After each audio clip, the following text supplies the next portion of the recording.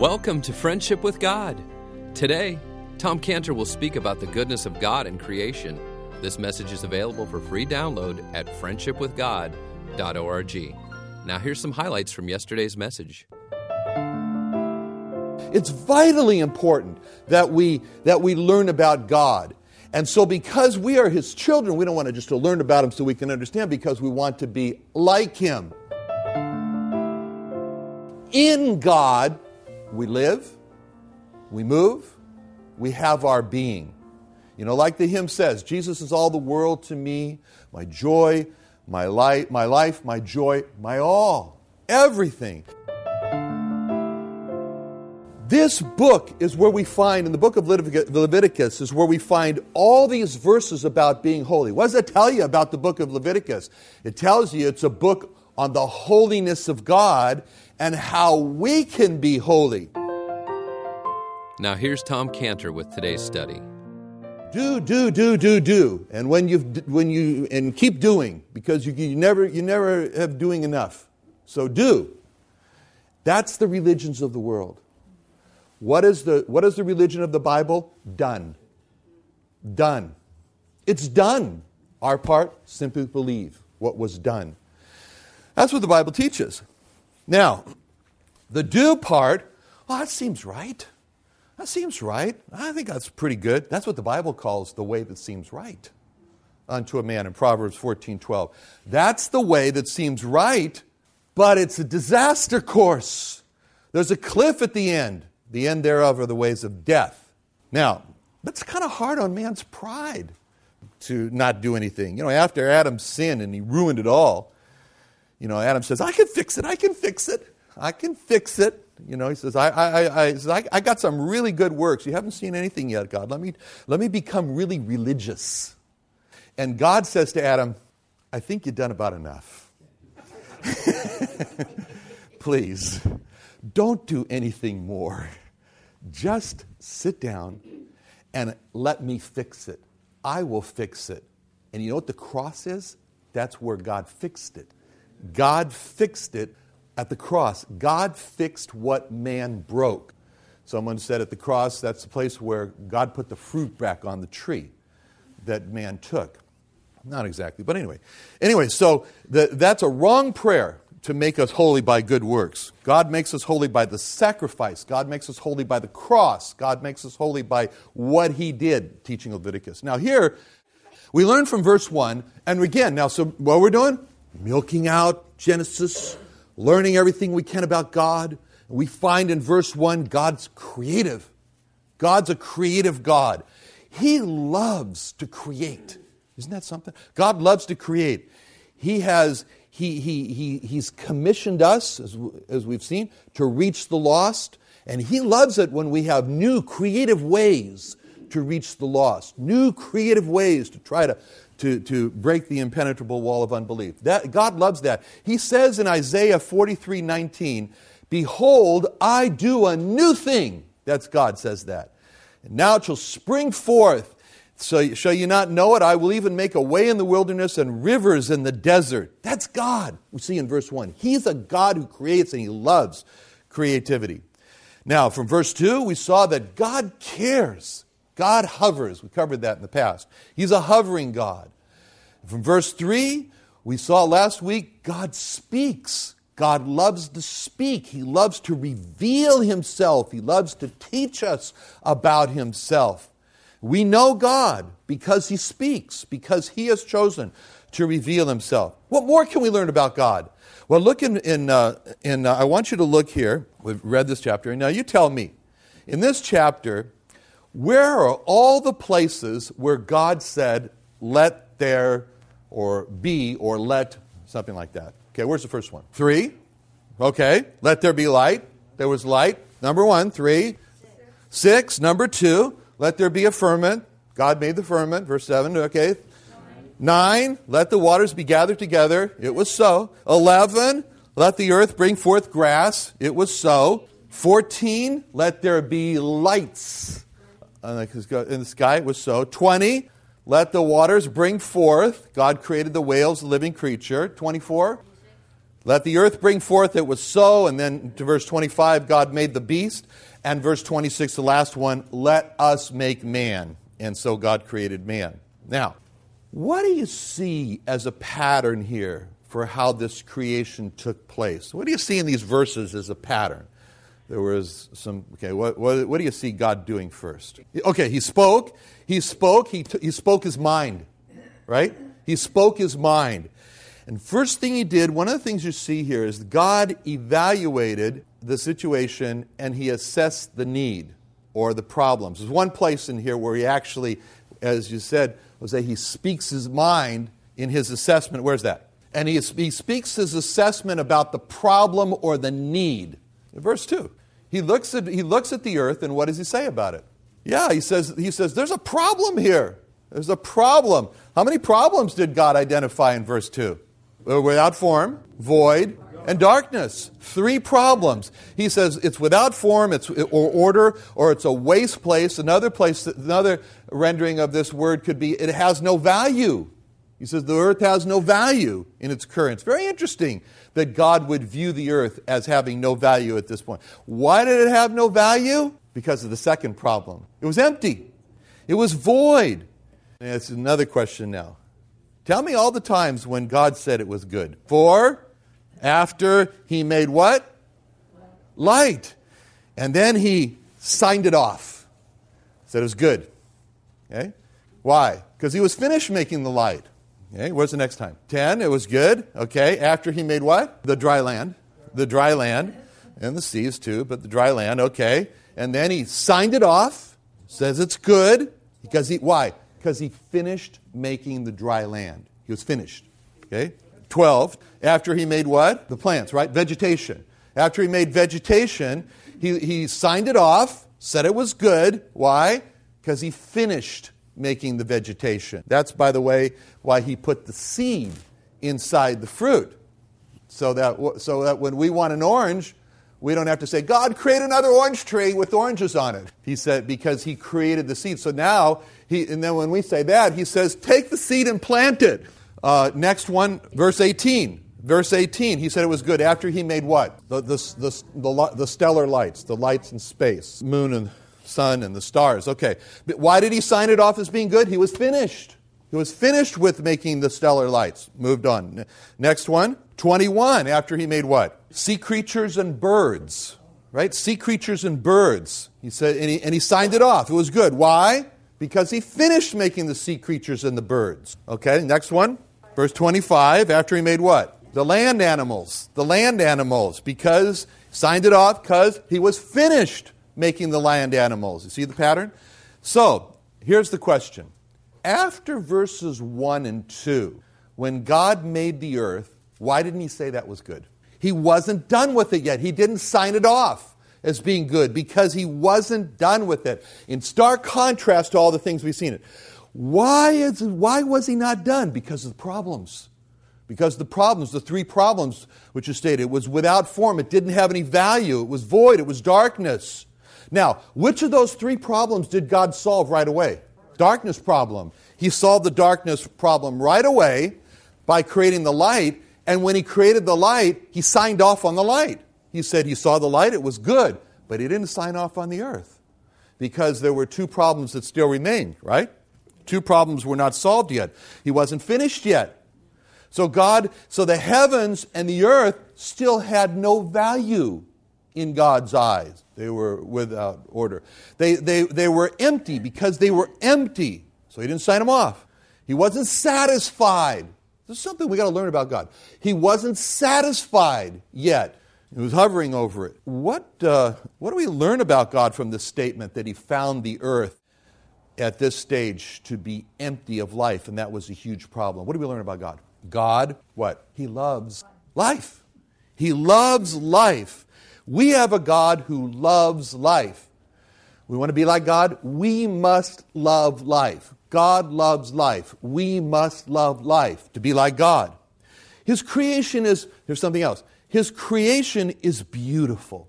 Is there anything that God doesn't? It's beautiful. It's just beautiful. I mean, the vegetation, the seed, everything is beautiful. You know, my friend yesterday, John, he flew from San Diego His wife was a pilot. And they went over to Sacramento.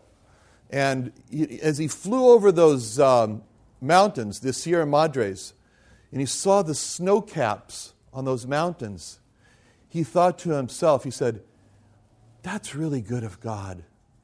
Because he put like a water dispenser on the top of those mountains. And then he put a mechanism there so that when you need it the most, the dispenser opens up the most. Ever thought about that? When it gets really hot, what happens to the snow? It melts. And then what happens as far as the streams and the rivers go? You got a lot of water. You need a lot of water. Plants, animals, us. So I'll just put this Arrowhead Spring cooler on the top of these mountains, and I'll do better than making a thermostat. I'll have it built in so when it gets hot, the water comes flowing out. Isn't that beautiful? That's wonderful. The way everything he did was beautiful and wonderful, but he wasn't satisfied. He wasn't satisfied with the beauty of all that. Why? Because he wasn't happy to enjoy it himself. He wasn't happy to enjoy it himself. He wanted someone to share it with. God wanted someone to shower gifts on. He wanted someone to give these things to. What's that tell us about God? God is He's a giver. God's a giver. He's not alone. He's not a loner. He's a giver. He's a giver. You know, we're trying to get close to God, right? We want to get so close to God we can smell His breath, you know? Like John, put his head on his, hear the heartbeat. We're trying to get close to God. So we're trying to look at these things and see what can we learn about God. God is a giver. So finally, after He made man, then what did He say in verse 31? It was very good. And God saw what? Everything that He had made. And behold, it was very good. He saw everything. Is the earth and the heavens included in everything God made? Yeah, so finally, poor earth and heavens got their sign off. They got signed off as being good because now man was on the earth that God had finished. Now God could shower gifts on man. And that teaches, and so therefore now it's all very good. It's all very good. That's God. He's a giver. Look at Deuteronomy 6, please. Deuteronomy 6, going along with this, 6, verse 10 and 11. And it shall be, when the Lord thy God shall have brought thee into the land which He sware unto thy fathers, to Abraham, to Isaac, and to Jacob, to give thee. Why does God want to do that? Because God's a giver.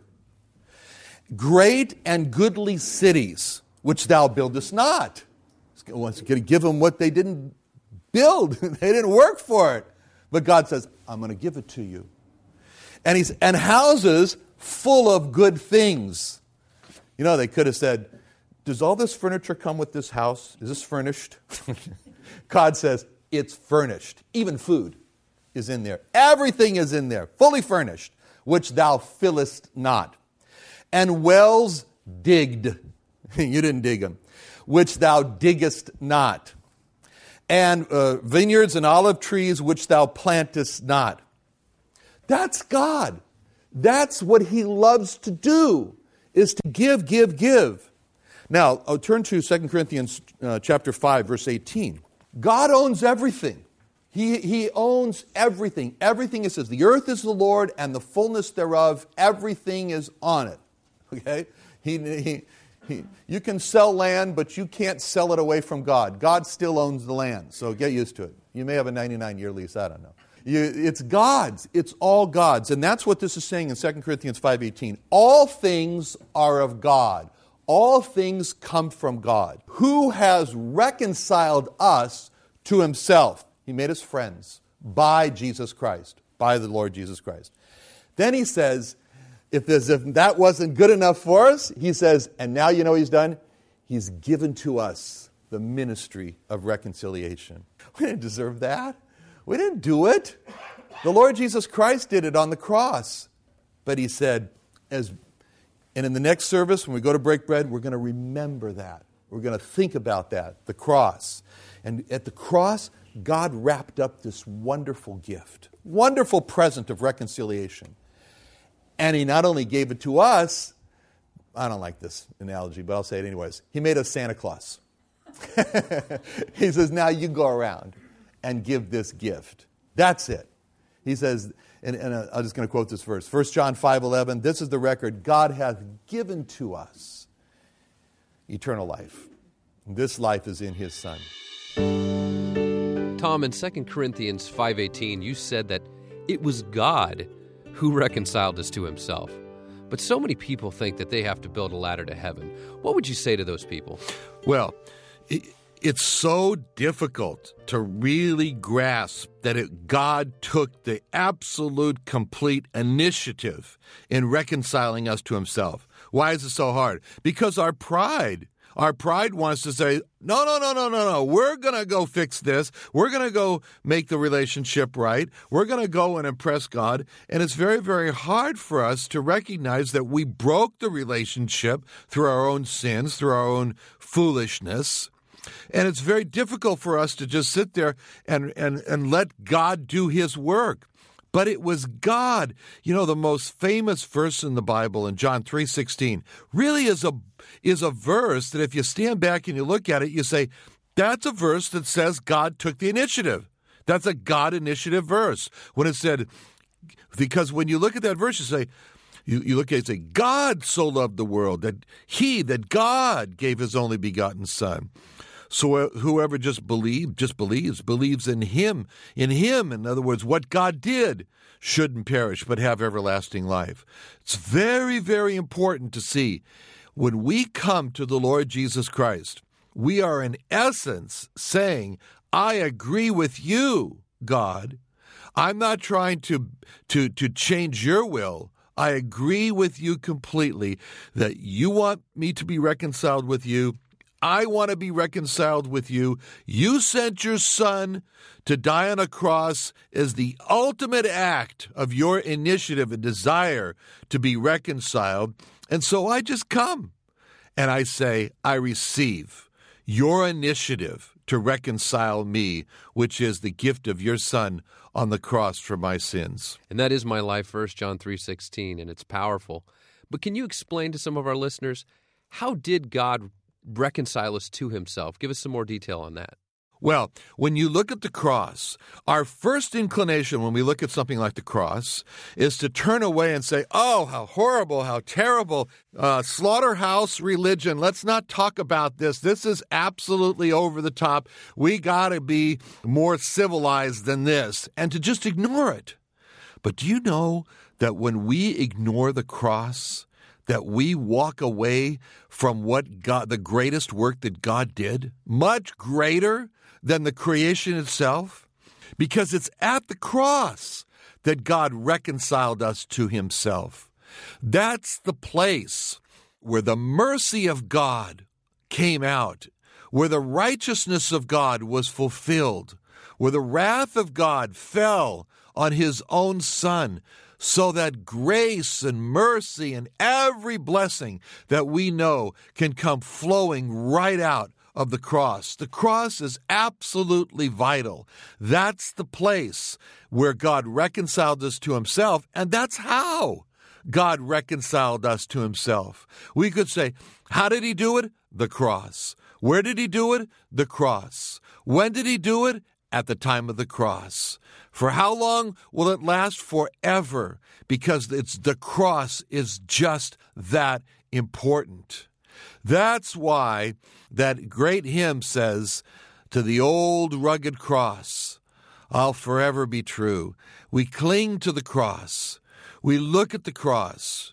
We pray, Lord, lead me to Calvary. Take me back to the place where you died, so that I'll never, ever leave, Lord, the place of your greatest love poured out for man. It's at the cross. So the question is, how did God reconcile us to himself? Colossians 1:20 answers the question beautifully. And having made peace through the blood of his cross, by him to reconcile all things unto himself. By him, I say, whether they be things in earth or things in heaven. Peace through the blood of his cross. By him, by who? The Lord Jesus Christ on a cross. He reconciles all things unto himself. Peace through the blood. Peace through the blood of his cross. And how has he given us the ministry of reconciliation as it's explained in that verse? I mean, how are we really supposed to do this? Well, that's an amazing thing, too. I mean, the greatest work that God's ever done. And then he turns to us and he says, now I'm giving you the privilege, the honor, and the responsibility to make this happen on the earth. In other words, a ministry of reconciliation. Make it occur. Well, you know, it says in 2 Corinthians 5:19, it says, God was in Christ, reconciling the world unto himself, not imputing their trespasses unto them, and hath committed unto us the word of reconciliation. See, it's different because in the other verse, it talks about the ministry of reconciliation. But here, it's talking about we have been given the word of reconciliation. The Bible is called the Word of God. We can also call the Bible the Word of reconciliation, because right in the beginning of the Bible, when man falls, God cries out, Adam, where art thou? And the whole rest of the Bible is God seeking man. That's reconciliation. So what is written in the Bible is the word of reconciliation. So when it says that he's committed unto us the word of reconciliation, it means he's committed unto us the Bible as a means for man to come and be reconciled with God. And so we, for example, we open the scriptures and we show the lost. Let me show you here. This is a God of love. This is a God who loves you and who's seeking you. This is a God who's holding out his arms to you and saying, come unto me, all ye that labor and are heavy laden, and I will give you rest. This is a God to keep. This is a God to love forever. This is a God to cling to. And so as we do this, and then we show our sins cause death. The wages of sin is death. And we show, and God has a substitutionary way of escape. He has set up so that all of our sins and our trespasses were laid on him, the ultimate Lamb of God, the Lord Jesus Christ. On him, all of our trespasses and sins were laid. He carried them all to the cross, on the cross there. He bore them all, and he was judged for them all on the cross, so that now our debts have been paid. All that has caused us to be aliens from God has been dealt with at the cross. If we turn to the cross and we say, the Lamb of God on the cross is my Lamb of God. If we do that, then God says, then you are my child. And so as we explain all this to the lost, this is how we are faithful and responsible to God in the ministry of reconciliation, because we are faithfully handling and giving out the word of reconciliation. And that's what the Bible is. So God has called us, use the Bible, use his word as the word of reconciliation to bring this word of reconciliation to those who need to be reconciled, who are the lost and who need God. That's our responsibility, and that's how God has enabled us to fulfill that responsibility. Thank you for joining us today. Join us again tomorrow as Tom Cantor continues our study from Genesis. Now, do you have a Jewish friend or know of a Jewish person that needs to be reached with the gospel? You can reach them by calling us at 1-800-247-3051, and we can help you to get a gospel gift into their hands. You can also call us and get a copy of today's broadcast. And today's messages and previous messages are available for free listening or free to download from our websites at friendshipwithgod.org or israelrestoration.org. And there you can learn more about Tom Cantor and study more about the friendship of God through the Lord Jesus Christ. And you can also not only find us on our websites, but you can find Israel Restoration Ministries and Tom Cantor on Facebook. And there you'll receive a daily verse devotional from Tom Cantor. You can also contact Tom Cantor by sending an email to tomcantor@friendshipwithgod.org. And we'd like to hear more from you and what you like about Friendship with God. So again, send Tom Cantor an email to tomcantor@friendshipwithgod.org. And you can also call us at 1-800-247-3051 and give us feedback again on what you like about Tom Cantor and the Friendship with God radio ministry program. Or again, we can send you resources, materials, supplies, or gospel gifts to Jewish people. So call us again today at 1-800-247-3051 so that we can help you get the gospel to the lost Jewish nation of people. Thank you again for joining us today, and join us again tomorrow at this same time.